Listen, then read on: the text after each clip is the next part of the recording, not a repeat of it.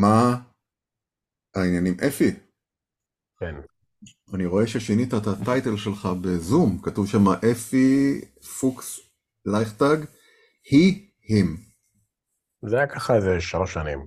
אני אף פעם לא ראיתי את זה קודם, אבל אני אחד הדברים היפים שראיתי, שהיום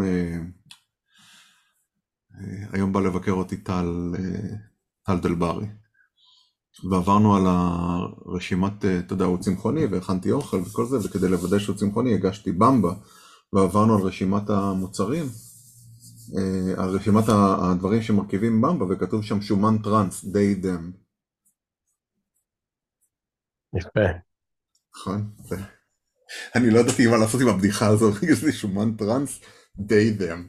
זה גם עובד טוב באנגלית. אוקיי, זה היה... למה רציתי ש... אבל, אבל באנגלית זה היה יוצא פט שיימינג. למה? טרנס. טרנס פאט, די דם. כלום, זה מה שזה, כן. זה מה שזה, די דם. לא הבנו פה כאן דעה. להפך.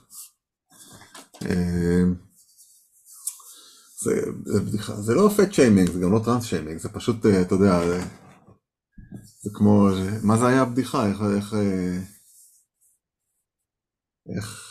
אני לא זוכר משהו שנגמר ב-day/them. כן, לא משנה. אה, לענייננו, למה רציתי שנעשה את ההקלטה? כי אני עוקב כל יום אחרי ההצגה הכי טובה בעיר, שנקראת טוויטר כרגע. זה נשמע, אתה יודע, אתה לא שם, אז זה נראה אנקדוטה, למי שלא שם זה אנקדוטה, למי ששם זה מן הסתם טרגדיה, או זה סוג של מופרעות. אמרתי, אני בטח לא היחיד בסיפור, אז בוא ניתן קצת רקע על הסיפור הזה. או אתה רוצה להתחיל לתת את הרקע. אני אתן, קראתי על זה קצת. עכשיו, אני אסייג את זה, וזה, אתה יודע, זה בהתאם למסורת התחקירים הארוכה של סעמק, התחקיר העצום שעשיתי התמקד בקריאה בשירותים. אני לא זוכר באיזה קונטקסט, אבל מאסק היה צריך לגלות את כל ההתכתבויות שלו, את כל ה-SMSים שלו, נכון? iMessage ואת כל הדברים האלה. לא יודע מה היה הקונטקסט. אתה יודע מה היה הקונטקסט? אני מניח שהיה זה, בהליכים זה, משפטיים נגד טוויטר. זה בהליכים המשפטיים נגד טוויטר, אוקיי. אז כשאתה בהליך משפטי, מבקשים לעשות דיסקלוז'ר, אני מניח, אני לא יודע אם זה כן, אמת. אז לא יודע, אז מישהו העלה איזה צילום מסך מהדברים האלה, שבו הוא אומר לחברה שלו, I have a half a mind, או משהו כזה, יש לי חשק לקנות את טוויטר ולמחוק אותם, ולזרוק אותם פח. והם שניהם מתחילים, אתה יודע, לעשות אחד לשני בילדאפ, וואו, אתה באמת צריך לקנות אותם, איזה קטע, תקנה אותם ותסגור אותם, וזה, זה משהו כזה, זה נשמע משהו דבילי, ואז כאן יש מצב. היא נשמעת כמו הוא באח חיים עם השיער העומד ואף. אתה מי? מכיר? אני זוכר היה הרי כשהיינו קטנים את החיים ואת משהו עם ההיסטוריה. היה. היה והחיים היה, ואף. בוס, תרביץ אז לו. זה הייתה. הוא אומר כזה, אני נראה לי שאני אקנה אותה ואמחק אותם. ואז כן, תמחק אותם, תראה בוס. להם, בוס, תראה תראה להם. להם, בוס, תמחק אותם. כן, היה. כן, ואז, תזכיר לי מה היה, הוא אמר שהוא יקנה את טוויטר במחיר שגבוה ב-20% מהמחיר בשוק, ולמעשה הקנייה הזו הופכת אותה מחברה ציבורית לחברה פרטית, ואחר כך הוא חזר בו, נכון? וגם הוא הציע את זה ממש דקה לפני שהשוק התרסק, אז הוא בעצם הציע 20% מעל המחיר הריאלי הקודם, שזה בדרך כלל איזה 30 משהו מיליארד דולר. עד לרכישה עצמה, טוויטר ידע לשווי של 10. אז למעשה כאילו, אם הוא היה פשוט קונה בלי כל הפומפוזיות, הוא היה חוסך הרבה מאוד מהכסף. כן. וכן, ואז הוא אז ניסה, למעשה, טוויטר הופכת להיות החברה עם האקסיט, לא עם האקסיט, עם השווי ערך הכי גדול בתחום הטכנולוגיה בשנה האחרונה, כי למעשה היא קנית ב-50% רגע רכישה, מעל רגע, לפני הרכישה הוא ניסה לחזור בו בכל מיני טוענות. תוכיחו לי שאין שם בוטים וכל מיני דברים כאלה, חלקם יכול להיות לגיטימי, יכול להיות שלא, אבל בסופו של דבר, להבנתי, בית המשפט הכריח אותו לבצע את המכירה, או נראה שעומד להכריח אותו ובסוף הוא קנה, נכון? בסוף הוא קנה את הזה. יש שאלה שלא הצלחתי להבין, מה קרה עם העובדים שהיה להם מניות? הם עשו קופה? לא עשו קופה? שאלה מעניינת. כן, אני חושב שהם אמורים לעשות קופה. אני לא יודע, לא יודע. הוא השיג כסף מכל מיני חברים שלו, השיג כסף למכירה, אבל גם שם המון המון כסף שלו, המון, לא הרבה, המון. משהו שקשור לטסלה, נכון? הוא מימן את זה על ידי טסלה או איכשהו? הוא מכר כבר בשתי נהגלות מניות של טסלה. בקיצור, הוא הוציא המון כסף מהכיס, וכל מיני קרנות ובנקים גם מימנו לו את השאר. צריך לזכור שהם מימנו, לא צריך לפשט, יכול להיות שיש לו גם איזשהו מחויבויות להחזיר להם את הכסף. יכול להיות שזה כסף שלו שנמצא בחברות האלה, בקרנות האלה, יכול להיות שיש לו קולטורל שהוא שם מול זה, שזה, איך קוראים לזה, משכון. נגיד עכשיו, היום פורסם, או אתמול, שמאסו יושי סן, שהוא ראש הקרן של סופטבנק, שהשתולל מאוד בשנים האחרונות עם השקעות גדולות מאוד, הוא כרגע חייב לסופטבנק, שזה הקרן שלו, 5 מיליארד דולר, והוא כרגע התפטר מלנהל את הקרן, כי הקרן צריכה לבדוק את הכסף ממנה, ואין לו 5 מיליארד דולר מזומן לתת להם. אז צריך לזכור שכל הדברים האלה בסוף, בסוף, בסוף, זה הוא, כאילו, הוא יקבל את זה משמאל או מימין, כן? כן, זה די מעניין. אף קרן לא מטומטם, ג'פי מורגן לא אומר, וואו, נשמע כמו עסקה טובה לקנות משהו בפי 2 בערך שלו, רגע לפני ששוחטים אותו, כן? יש להם קצת סקין אין דה גיים, אני משוכנע שזה הוא, 100%.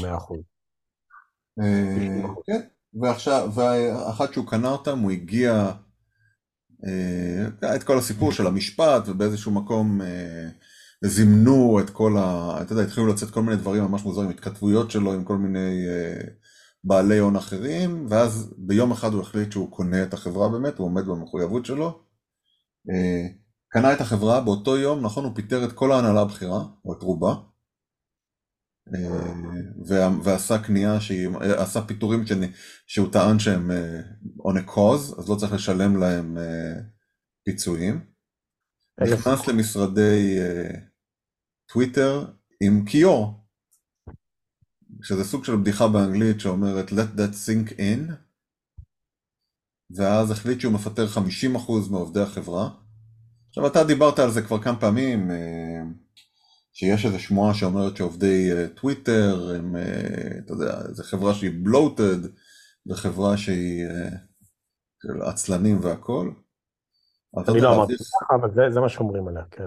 כן, כן, אמרת שזו השמועה, ואז, אתה יודע, אני מניח שאתה אומר שמועה, אז אני מניח שגם הוא חשב ככה, הביא מהנדסים משלו מספייסיקס, חתך חצי מהאנשים, החליט שהוא סוגר, אתה יודע, קשה לי להבין מה האמת ומה כל הדברים האלה, אני רק שומע, אני רק רואה אני מנסה להסתכל על הנפולת מסביב, הודיע שהוא סוגר את כל המייקרו סרוויסס ויבדוק מה קורה, הוציא מכתבים לעובדים שצריך לעבור לעבודה במוד אחר, והוא מצפה להשיק את ה-V הכחול, שבמקור היה מיועד לכאלה שהחשבון שלהם היה verified, זאת אומרת, הם היו פונים אליך, להבנתי, אם היית מספיק מפורסם, היו פונים אליך ואומרים לך, טוב, תוכיח שאתה זה אתה, ומאותה נקודה נותנים לך V שאומר לכל העוקבים שלך, שאפי פוקס הוא אפי פוקס, וזה לא מישהו שקורא לעצמו אפי פוקס, אז הוא הכניס את המודל ואמר, אנחנו ניתן V כחול, בהתחלה אחר, לכל מי שישלם $8 לחודש, שזה צעד שהוא קצת תמוה. כן, אני אגב חשבתי, כי אני ודווקא אלון שעובד איתי עכשיו, הצגנו את ה-V הכחול של ילפ, שקדם לטוויטר או לא קדם לטוויטר, לא זוכר. לא, אני חושב שהיה כמו טוויטר. למדתי את המוצר הזה. הוא היה בפייסבוק, הוא היה בטוויטר, הוא ביוטיוב, כל המון של וריפיקציה של, אתה יודע, באינטרנט אף אחד לא יכול להכריח שאתה חתול, אז יש תהליך שבו עושים וריפיקציה, שבו יש אנשים באופרציה, אנשים אמיתיים. כן, זה תהליך ידני. תהליך ידני, עושים איתך פייסטיים, בודקים מול מאגר, יש המון חברות, אני חושב שקומפליט, משהו כזה, היא חברה שעושה background checks בסקייל לכל החברות האלה. ולמעשה הם מוודאים גם מול מאגרי מידע, וגם הם עושים שיחת וידאו, וגם רואים עותק של רישיון הנהיגה, כל מיני שטויות כאלה, יש להם כל מיני כלים, כן? וברור שיש לזה לא, זה אמרתי, וואלה, זה רעיון, בהתחלה אמרתי, זה רעיון חכם, כי עולה כסף, עולה משכורות של אנשים לעשות וריפיקציה, ולא הגיוני אם טוויטר יש לה מיליוני משתמשים, וכל בדיקה כזאת היא עולה 10, 20, 30 דולר, הגיוני לקחת לי סאבסקריפשן. אגב, ביאלב מה שעשינו, יש משהו שנקרא יאלב וריפייד, אתה רואה בעסקים שהם וריפייד, זה אומר שיאלב בדקה, לא רק שהעסקים מה שהם אלא, שהם מוכרים את מה שהם מוכרים, היינו עושים בדיקה יחסית יסודית, שיש להם ביטוח, שהם יהיה לייסנסד, שיש להם רישיון, זה מאוד חשוב בעסקים, כן? בונדד. ולקחנו בונדד, לייסנס ואינשורד, נכון? היה להם שלושת הכלים שלנו, ושזה באמת העסק הוא העסק. שם אני חושב שהשתמשנו במייקרו דפוזיט, שהחשבון בנק, הפרטי בנק של העסק, כי גם בכל, אתה יודע, בכל דבר באינטרנט יש פוטנציאל הסכם מן הסתם, כן? כן. ושם באמת לקחנו סאבסקריפשן. כי אמרנו, פאק איט, אתה יודע, אתה מוציא כסף, זה חשוב לעסקים, למה שלא תיקח על זה כסף? אין בעיה עם זה, וכשהוא אמר $8 לחודש, למשתמש הוא וריפייד, אתה יודע מה, אמרתי שזה רעיון לא רע, אני לא חושב שהוא ישנה את המודל הכלכלי, כי כמה כבר, כאילו, אנשים יעשו את זה, וכמה יש לנו 8 מיליון בחודש, מיליון? ועדיין גרגר, ויש לזה עלויות, לא כמו יד סיסטם. ואז מה שמסתבר שהוא עשה, זה שהוא אפילו לא בדקו. היית שם $8, קורא לעצמך איתי גולדה. נכון. אני הייתי קורא לעצמי איתי גולדה, ואני איתי גולדה. שזה כן, כן. כאילו, הרגת את כל הרעיון של הצ'קמרק, שכאילו הרעיון זה בדיקת נוטות, ככה זה כסף לבריאות. אתה יודע, כשאנחנו מוצאים דרכון, עכשיו אני צריך לחדש דרכון, $100? כן. הגיוני, עולה כסף, נייר, עינאים, אתה יודע מה, אולי המדינה רוצה לעשות מזה כסף, קצת, גרושים. אבל לקחת את הכסף ולא לעשות את הבדיקה הזאת, זה היה הזוי. כן, ואז מה שקרה זה שהמון קומיקאים וטרולים עשו לעצמם חשבונות, כמו לדוגמה אלי לילי, שהיא יצרנית יצרנית, האינסולין הגדולה בעולם. כן, יצרנית אינסולין אמרה שהיא מורידה את המחיר, לא משנה אם זה באמת מה שהוריד להם את המניה או לא, התחזו לאילון עצמו, וכתבו אני שותה כוס שתן כל בוקר, לקח 3 ימים והוא נסוג בו מהתוכנית הזאת, בהתחלה אמרו טוב זה לא אומר שזה verified, זה רק אומר שזה subscribed, נכון? והדבר השני... כן, אנחנו משתמשים באותו אייקון ובאותו לוק והכל נראה אותו דבר.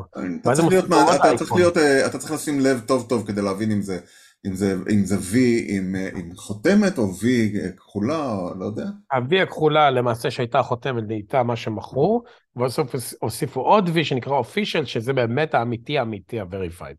אבל זה כאילו כבר השד יצא מהבקבוק, ואז היה צריך לסגור את השד. כן, אז זה היה דבר ראשון, ואז מה הוא שמדהים בעצמו... זה כל מה שאנחנו מתארים, זה עניין של יום אחרי יום אחרי יום, כולה עבור... כל יום יש משהו אני חדש. אומר, זה 10 שנים הוא כבר הבוס של טוויטר, יש שם יותר דרמה בשבוע, על בסיס תמיד, ואז התחילו פיטורים.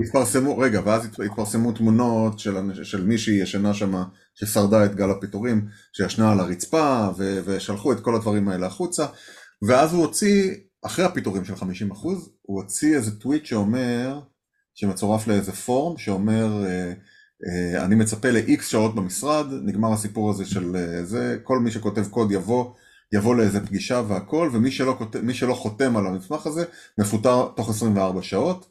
ראיתי סרטונים מדהימים של אנשים עושים ספירה לאחור. כן, ראיתי את זה עם מהנדסים מאוד ותיקים, כן. כן, מהנדסים מאוד ותיקים. תראה, עולמות התוכן המקצועיים שלי בשנים האחרונות הגיעו מעולמות של ה-DevOps, בין השאר. ויש, תראה, אפשר להגיד מה שרוצים על טוויטר, אבל ה-DevOps שלהם הוא אגדי. הוא אגדי, אתה יודע, כל הסיפור, הסקיילים שלהם, הריל טיים שלהם, הוא משהו שלא ניתן לתיאור. הם גם מאוד יציבים בשנים האחרונות. אחרי שנים רעות מאוד. בסדר, היו שנים רעות, בסדר, אבל אתה יודע, אנחנו מדברים פה על סקייל עצום, אנחנו מדברים פה על ה-Firehose, אנחנו מדברים פה על המון דברים, כל האיבנטים הכי גדולים שקורים עכשיו, כמו שמישהו מהם אמר, שמתם לב, האתר של סן פרנסיסקו היה למטה, בזמן שאליזבת היה למטה בשביל מיינטננס, בזמן שאליזבת נפטרה, וזה לא הזיז לטוויטר. אתה יודע, העולם של הדב-אופס בטוויטר, הם באמת, יש שם אגדות חיות. ממש, יש המון המון מוצרים שיצאו מטוויטר. כולם מתפתחו. חלק פוטרו, חלק עזבו בתור מחאה, והשאר עכשיו מתפטרים, כי הם אומרים, אנחנו לא יכולים להיות on-call, מה שנוצר, אתה יודע, העניין הזה של כוננות, אני לא יכול להיות on-call 24 שעות בשבע. מישהו שם שאני מאוד מעריך, כתב, נשארתי היחיד בקבוצה שלי בסלאק, בערוץ בסלאק, והיחיד על הבורד בג'ירה. אני לא יכול לעשות את זה. אחרי 9 שנים אני חייב לעזוב. אני לא אמרו לנו מה המטרה. הוא כותב שלא לא אמרו להם שום דבר, לא אמרו להם שום דבר על הפיצויים הכספיים. לא דיברו איתם על משכורות. כי פיטרו את ההוא שאחראי על הפיצויים הכספיים לא כנראה. יודע, לא יודע, אתה יודע, כל יום יש איזה משהו חדש, עכשיו, וגם אתמול הראו איזה תמונה, ולא נעים להגיד, אתה יודע, אבל האנשים שנשארו שם, אני קראתי באיזשהו מקום שמישהו קורא להם hostages, ויזה hostages. כן, כן. אנשים שלא יכולים למצוא לעצמם תפקידים אחרים, בגלל שיש להם כל מיני סוגים של ויזה שלא מאפשרים להם או לעזוב את העבודה, או למצוא בקלות, והמצב בשוק עכשיו כזה גרוע, שהם פשוט שמה מחוסר ברירה. לא יודע מה להגיד לך. מצד שני, אני אייצג פה עוד איזה דעה, שהיא גם היא פופולרית. maybe. לא maybe. maybe. לא maybe.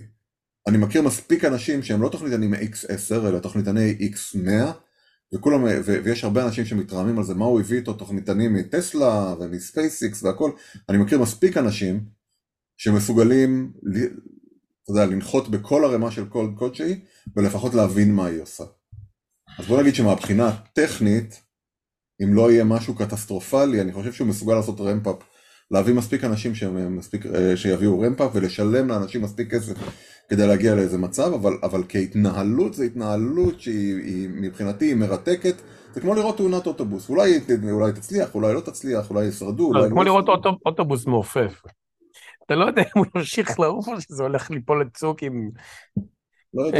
אוטובוס מעופף, כרגע אוטובוס באוויר, אתה לא יודע אם הוא... היה פעם איזה גיף כזה של מכונית שהולכת להיתקע בעמוד, שהם בודקים עמוד, אבל זה אינסופי, אתה כל פעם בטוח שזה הגיף הזה, המים הזה, האינסופי הזה, וואו. אז אני אתן לך זווית אחרת לכל הסיפור. תן לי.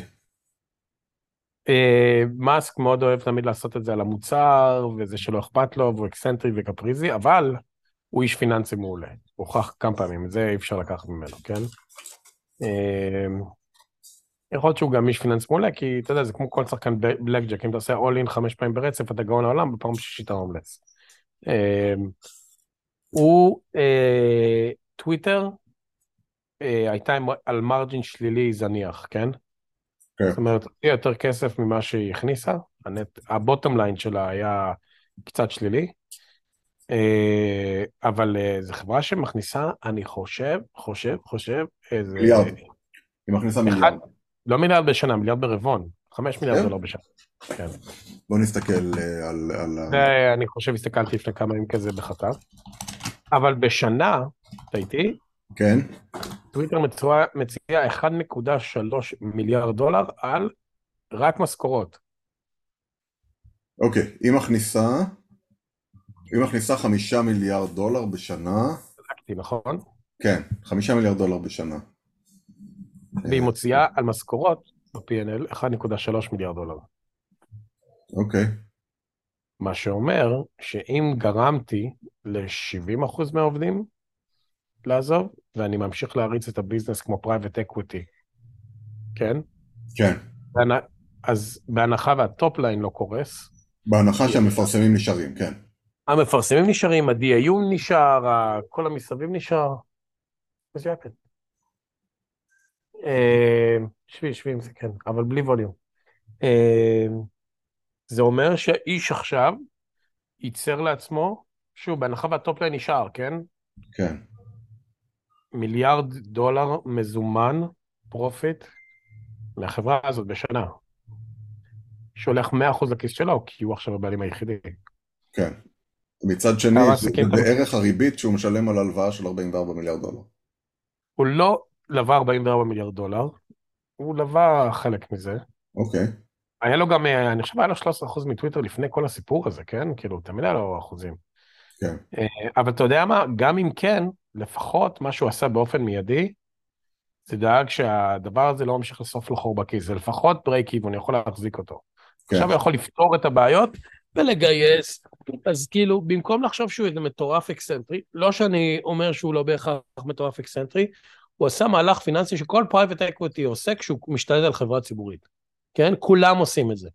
אולי בדרכים קצת פחות, הם לא באים עם כיור למשרד ועושים חגיגה ומעלים סלפי ומעדכנים על דרמה כל 3 שעות, כי זה הסגנון של מאסק, כי הוא מאוד מאוד אוהב את הפרסום, מאוד מאוד מאוד מאוד, תמיד, בטסלה, בספייסקס, בפייפל, הוא מאוד נהנה, הוא אלוף תקשורתי, כן?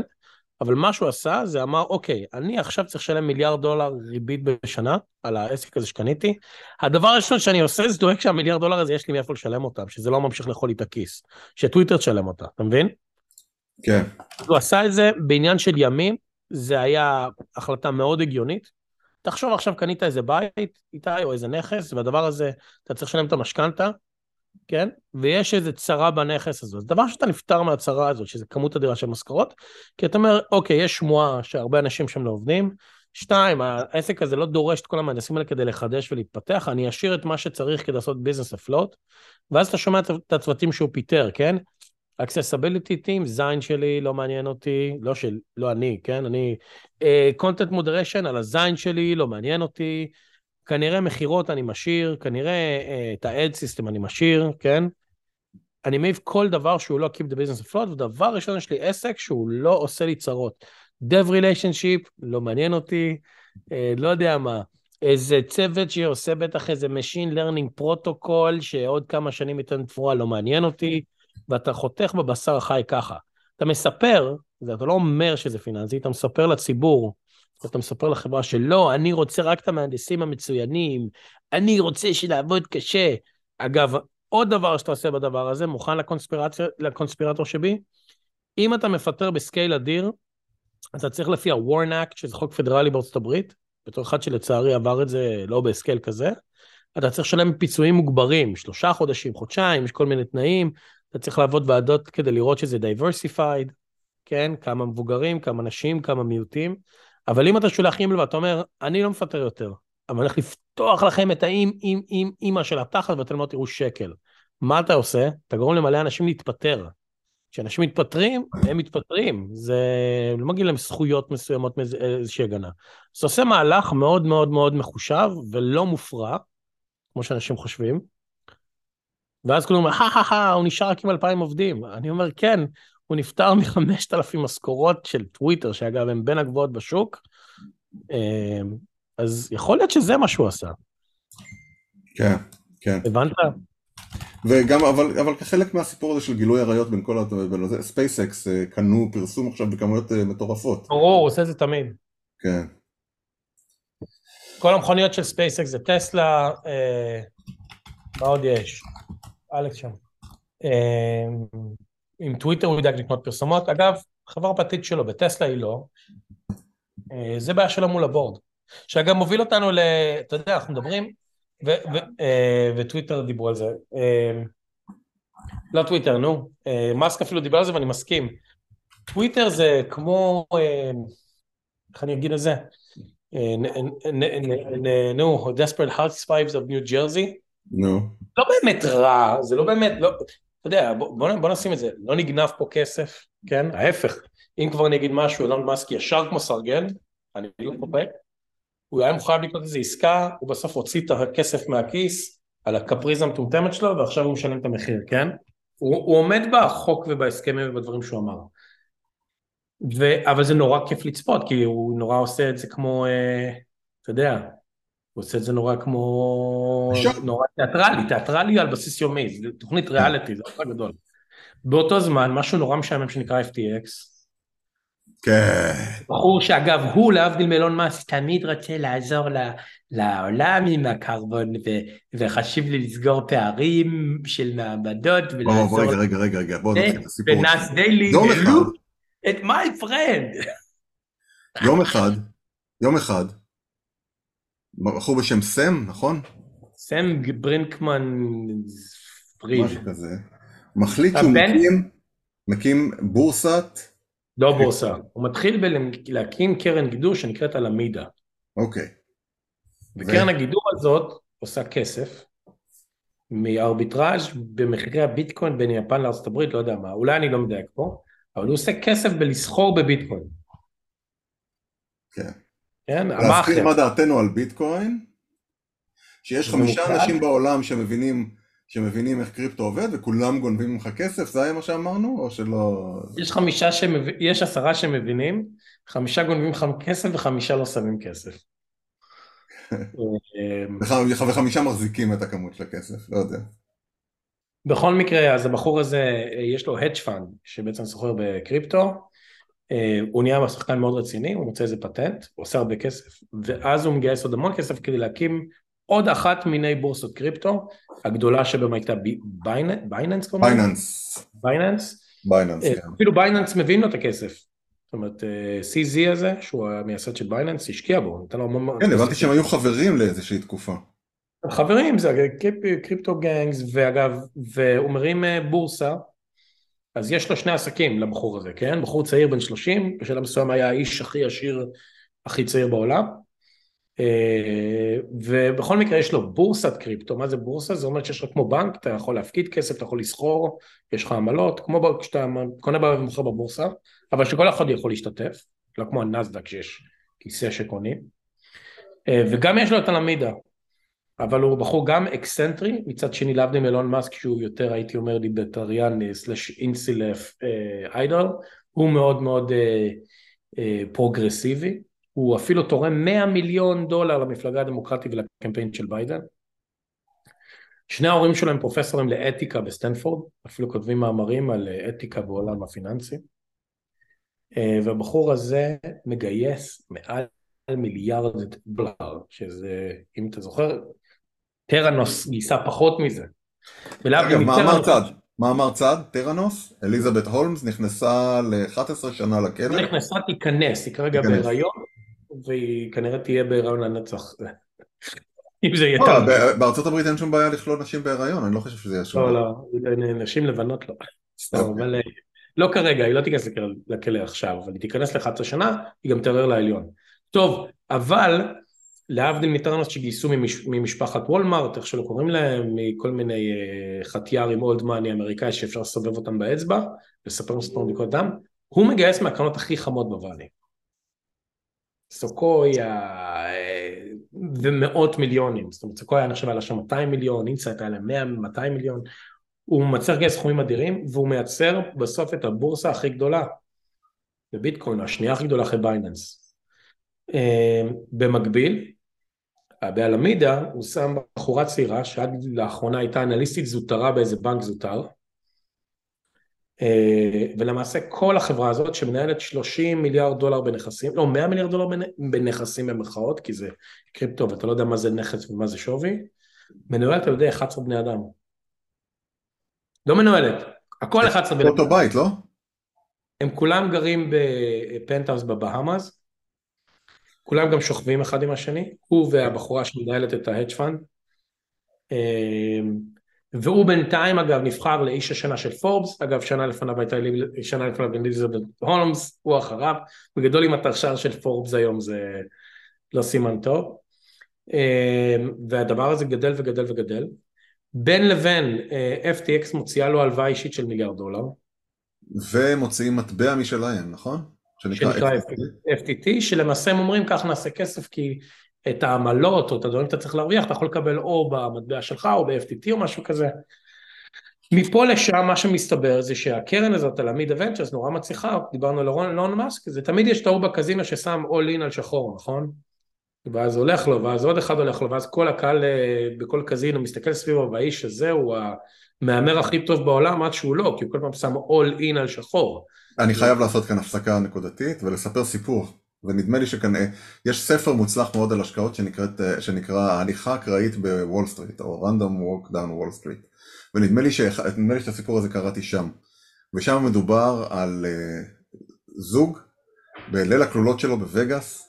אתה יודע, עושים מה שעושים, האישה נרדמת, הבחור הולך להתקלח, נכנס למקלחת, ואחרי המקלחת הוא שם עליו את החלוק, ובחלוק של החלוק הוא מוצא ז'יטון של $5.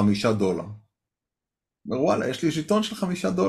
הוא מסתכל, אתה יודע, אשתו הטריה ישנה, הוא אומר, אני לא אפריע לה, ואז הוא יורד למטה לקזינו. ככה כמו שהוא, עם הפליפ פלופס של החדר, ועם זה, לוקח את הז'יטון הזה, ושם אותו על, אתה יודע, 18 אדום נניח, ושיוצא 18 אדום, הוא מרוויח פי 90, יש לו $450 עכשיו ביד, הוא לוקח את ה-450 האלה, ושם את כולו על שחור, ומכפיל את הכסף, יש לו 900, וככה הוא ממשיך, ויש לו אחרי זה, אתה יודע, יש לו 1,800, ויש לו 3,000, והולך לו וזה, ובסוף $500,000, ומבקשים אישור ממנהל הקזינו, הוא שם על אדום, ומפסיד את הכל, ככה הוא כזה בשוק, זה 5 בבוקר, אתה יודע, כל הזמן כולם מתפזרים למקומות שלהם אחרי שמחאו כפיים כמו שאתה אומר, ואז הוא נכנס לחדר וסוגר אחריו את הדלת, ואשתו הטריה מרימה את העיניים ואומרת לו, איפה היית? אז הוא אומר לה, שיחקתי קצת בקזינו, היא אומרת, נו, הוא אומר לה, הפסדתי $5. בדיוק. בדיוק, אז זה ה... אבל כאן, בסיפור, בוא ניקח את האנלוגיה הזאת, מה שקורה זה שלבחור זה יש את FTX, הביטקוין כמובן בשיא כל הזמן, והלמידה זה קרן שהיא פשוט money making farting machine, אבל מדובר בחבר'ה צעירים בלי ניסיון אדיר בפיננסים, אבל הם צעירים פוחזים יוצאי סטנפורד, כמו אליזבת הולמס, כמו הרבה מהחבר'ה האלה, ויש לו money making machine, וכל הקרנות בוואלי, שופכות עליו כסף בוולואציה שלא מפסיקה לעלות. מהון להון יש המון תתי סיפורים שרובם נחשפים גם פה על בסיס יומי אגב, אימיילים, תכתובות וכו'. מה מסתבר? שקרן הלמידה עשתה השקעות מאוד מאוד לא מוצלחיות, אם זה סולנה שקרסה וכל מיני דברים אחרים שקורסים, אז זה מקריס את הקרן. שוב, יש קרן ויש בורסה, כן? ובמצוקה הזאת, כך מדברות לא השמועות, אלא תכתובות וראיות שיש עכשיו, הסם הזה, שהוא מנהל את FTX, מחליט להציל את הקרן, כן? באמצעות נכסי הפקדות המשתמשים ל-FTX. למעשה תחשוב שאם הבנק שלך מחזיק הפקדות שלך, בנק אוף אמריקה נניח שלי, והוא עושה איזו השקעה נורא מטומטמת, תחשוב שהבנק לוקח כסף מהחשבון שלי, ומשתמש כדי לסגור את החובות שלו. היה בנקאי שעשה את זה ככה עם הכסף של סינגפור, נכון? הוא היה לו כמה... עושים את זה המון, ובגלל זה יש המון רגולציה בבנקים, לוודא שזה לא קורה. זה יחסי נזילות נקרא, זה יחס הון לחוב, יש המון רגולציה על זה שמה מותר ואיך אסור. ואחד הדברים המדהימים שקוינדסק, הם הבורסה המתחרה לבייננס. לא, אתה לא קוינדסק, קוינבייס. קוינבייס, נכון. העיתון שחשף את הסיפור הזה. כן, קוינבייס.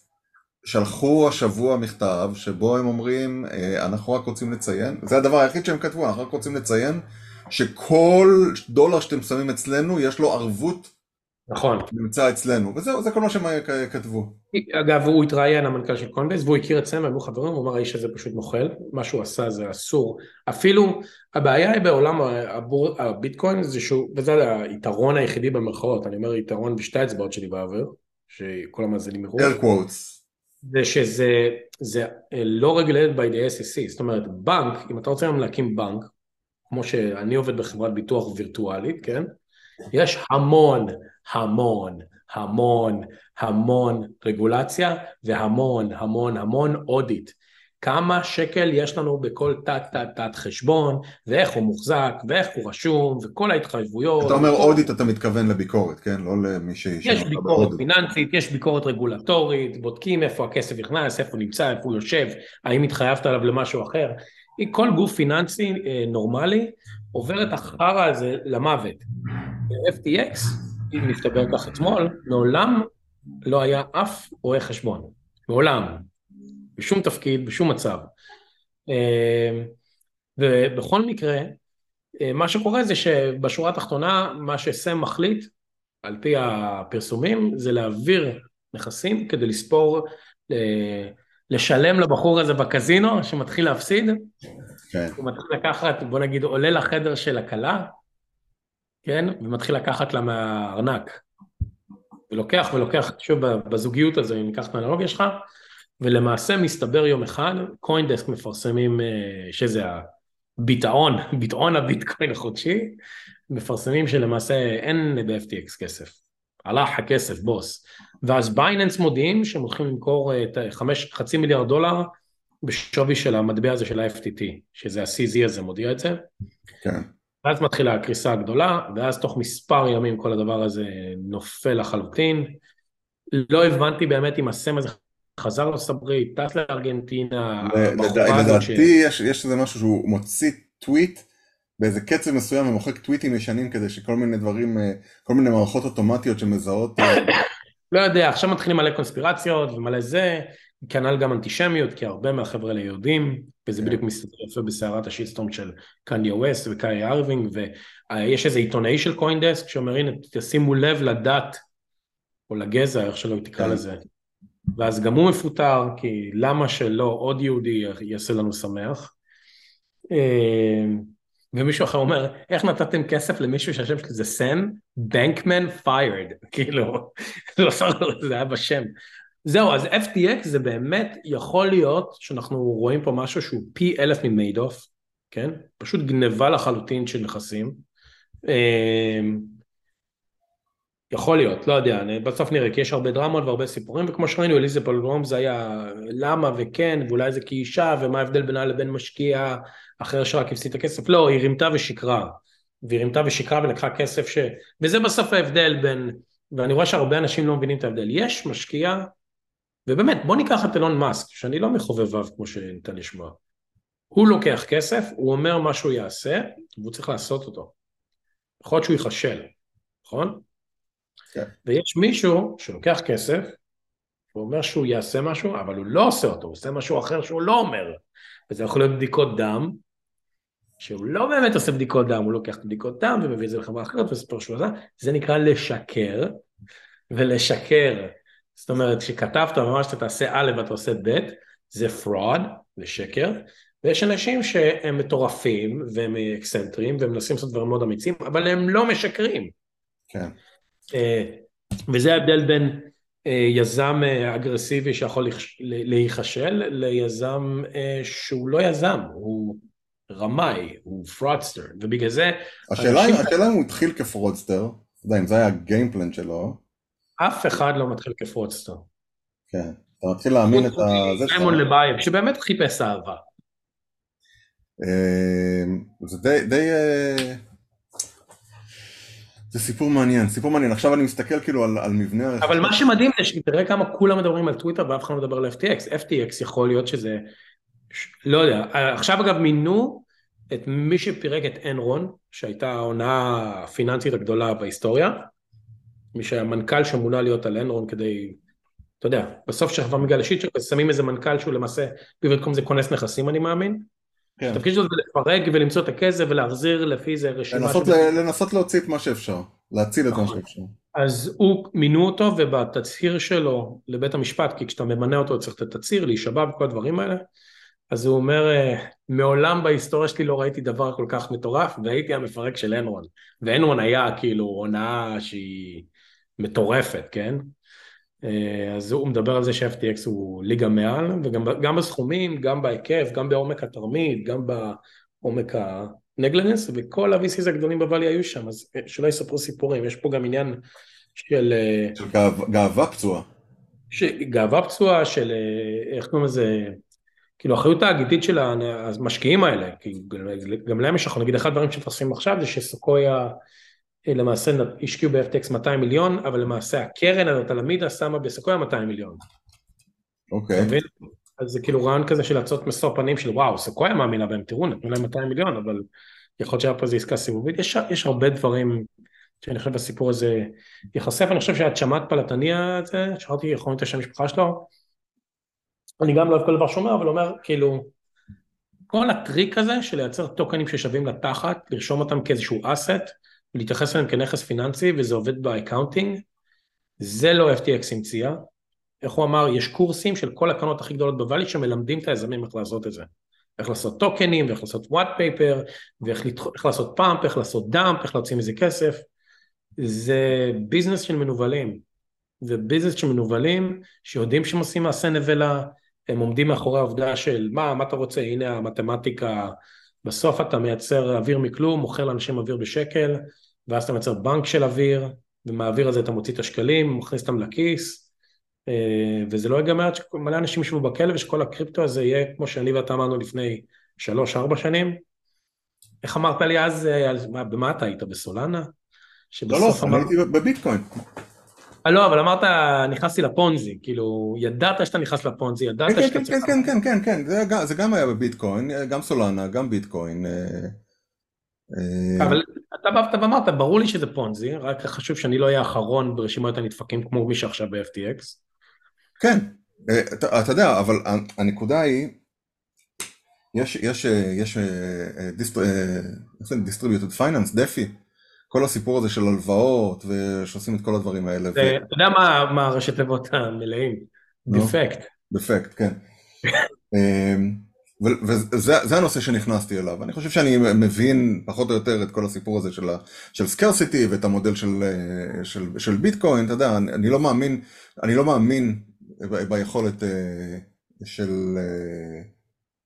אני לא מאמין שהדיסטריביושן הזה באמת יכול לעבוד בצורה יעילה, בינתיים, אבל נכנסתי לכל הסיפור הזה של דפי, כי אמרתי שיש פה איזה כשל שוק מסוים, והכשל שוק הזה זה ששאר האידיוטים, חוץ מהאידיוט אני, עוד לא נכנסו לשם, ולכן אני יכול להיכנס לאיזושהי תקופה, ובאמת הכנסתי את הכסף, והצלחתי להוציא קצת כסף, ונכנסתי, ואתה יודע, שמתי כסף קצת בלונה, וזה פשוט עניין אותי לראות איך זה פשוט יורד לאפס, כן?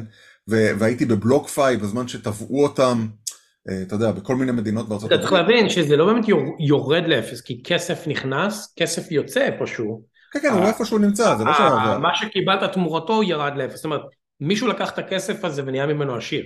כן, כן, אני פשוט אמרתי, אני יכול לשבת על הסאב-רדיטים, אתה יודע, לצאת לרגע מהסאב-רדיטים של הפטישים, ולעבור לסאב-רדיטים, אתה יודע, של כל מיני משקיעים. פטישים פיננסיים. כן, כן, כן, כן, ממש, אתה יודע, וול סטריט בטס ודברים כאלה. ואמרתי, אתה יודע, זה מגרד לי באצבעות להרגיש את זה, ואני אומר לך, יותר מ-90% מכל הדברים שעשיתי, זה לא היה הרבה כסף בכל דבר, אבל זה היה מה שנקרא רבגלט, דמי לימוד, זה היה פשוט מרתק לראות את הריקודים, ואני משוכנע, גוף שנקרא בלוקפיי, אני משוכנע ב-100% שהכוונה של האנשים שם הייתה טובה לחלוטין. זה חבר'ה שנשארו שם 3 אנשים לדעתי שעובדים עד היום ומנסים להחזיר את הכסף ללקוחות שלהם. והם כותבים, אתה יודע, ונניח הם נכנסו לדיונים עם ה-DA, איך זה, מה זה ה-DA או AD? דיסטריקט אטורני של ניו יורק, על איך הם מספקים את הביטחונות לכולם. הם פשוט ישבו, אתה יודע, הם ישבו על לונה, והם ישבו על כל מיני מטבעות אחרות שהם... מישהו גנב, אז מישהו גנב אותם, אתה מבין? כן, כן, אני אומר, אתה מבין, אבל זה פשוט היה מרתק, וגם בגלל שהיה לי שם כסף, אתה יודע, ברמת $100 הבודדות, אני עדיין מקבל תכתובות, והתכתובות האלה, אתה יודע, אתה רואה התמוטטות של אנשים. כן, שילכו להזדהן. יופי, יופי. די, נו. זה כמו ההוא, אתה יודע, מוכר לך קרח, ואז נמס לו ביד, אני השם שהוא לא מאמין בהתחממות הגלובלית. אני נשבע לך, היה לי קרח ביד, תראה, זה מים. יופי, יופי. אבל מה שמצחיק זה כאילו, אתה יודע, אנחנו לא מדברים על זה, אנחנו מדברים על טוויטר. טוויטר האיש קנה את העסק, תבין ותקילין. המנכ"ל... אתה יודע שלארי אליסון נתן לו $7 מיליארד? מה? לארי אליסון נתן לו, מהכיס, $7 מיליארד. לאלון. כן, $7 מיליארד. אתה חושב שאין שם הסכם, אף אחד מהאנשים האלו הוא לא חסיד אומות העולם. לא יודע, אתה יודע, כאילו, מה זה, יש שם... נתן לו את זה נגד בטוחות שהוא ימכור למניות של טסלה, ויש איזה דף פרטי שיושב ביניהם ונמצא אצל נאמן. אני לא יודע... אתה יודע, וגם הנסיך הסעודי, בן טלאל, שם שם 13% מהעסקה. כאילו, אתה יודע, זה סכומים... זה פשוט מדהים לראות את זה. אני אגיד לך משהו שאמרתי בזמנו בוויכוח עם אורי אביב. אני לא חושב יש לנו את הכלים להבין מה הולך שם. לא חושב, גם שיסבירו את זה. אני לא חושב שמדובר מדובר רק באיזשהו מטורף חסר קשר. יש פה מהלכים פיננסיים מאוד מסודרים, אגב, גם ב-FTX. אני מבטיח לך שמאני... שם אני דווקא יותר הולך איך זה, אוקאם רייזר? לא, אין לי ספק שהיה שם רשלנות שפוצצה איזה מהר מדי, אבל אין לי ספק שכסף נכנס. אתה מבין איתי? מישהו קנה בכסף דברים, והכסף הזה הלך. עכשיו, אם הוא הלך ישירות לסם, הוא הלך למעבד שלו, הלך לא יודע. כסף נכנס, כסף יצא. אבל לא יצא חזרה למי שהכניס אותו, זה הכל. כן, אני מסכים לגמרי. אני צריך לסגור אותה, כי היום יום ההולדת של הבנות, ומתחיל פה... יאללה, אז יום הולדת שמח. אבל זהו, נדבר רק על בטקוין, יש לי סיפורים משחקים אחרים, אבל זה בפרק אחר.